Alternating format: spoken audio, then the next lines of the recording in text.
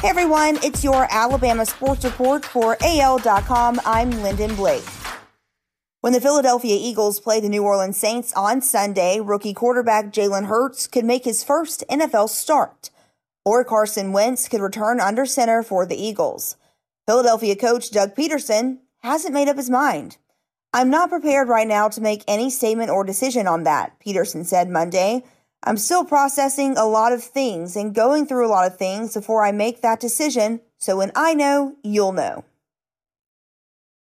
Washington football team wide receiver Cam Sims made a one-handed catch against the Pittsburgh Steelers Monday, and it might not have been his best catch of the game. There was that reception he made with his calves, too.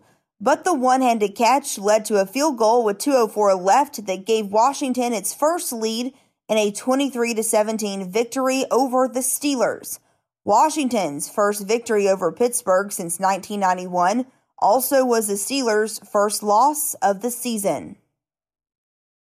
Alabama will walk into Razorback Stadium on Saturday for an 11 a.m. kickoff against Arkansas, which lost its last 3 games to fall 3-6.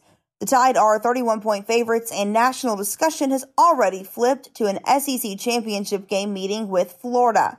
To Nick Saban, the regular season finale has deeper meaning than at first glance.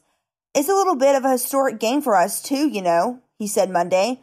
"We've only had one team around here that went undefeated, and that wasn't as difficult for that team to go undefeated as it is for this team playing 10 SEC games."